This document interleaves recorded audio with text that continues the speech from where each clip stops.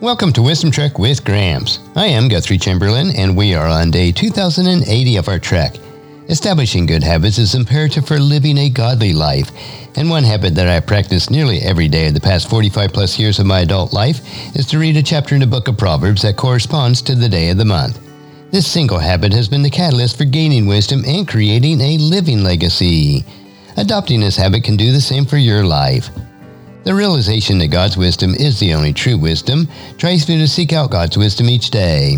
And there's no better way to do this than to meditate on God's book of wisdom.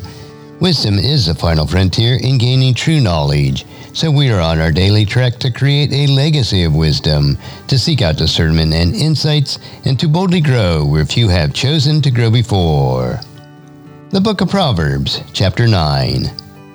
Wisdom has built her house. She has carved its 7 columns. She has prepared a great banquet, mixed the wines, and set the table. She has sent her servants to invite everyone to come. She calls out from the heights overlooking the city. "Come in with me," she urges the simple. "Those who lack good judgment," she says, "come eat my food and drink my wine that I have mixed. Leave your simple ways behind and begin to live. Learn to use good judgment." Anyone who rebukes a mocker will get an insult in return.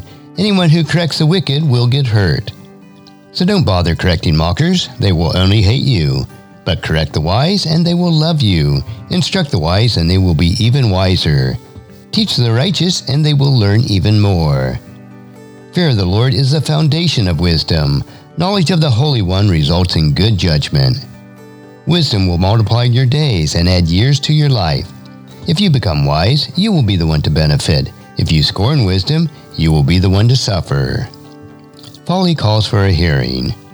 The woman named Folly is brash. She is ignorant and doesn't know it. She sits in her doorway on the heights overlooking the city. She calls out to men going by who are minding their own business. "Come in with me," she urges the simple. "Those who lack good judgment," she says. "Stolen water is refreshing. Food eaten in secret tastes the best." But little do they know that the dead are there. Her guests are in the depths of the grave. And today, as you ponder Proverbs chapter 19, please encourage your friends and family to join us and to come along with us tomorrow for another day of Wisdom Trek, creating a legacy.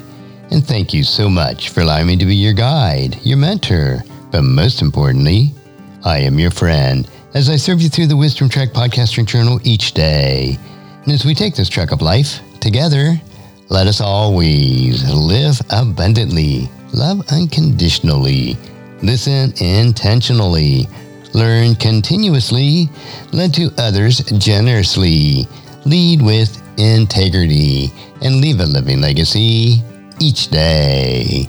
I am Guthrie Chamberlain, reminding you to keep moving forward, enjoy your journey, and create a great day every day.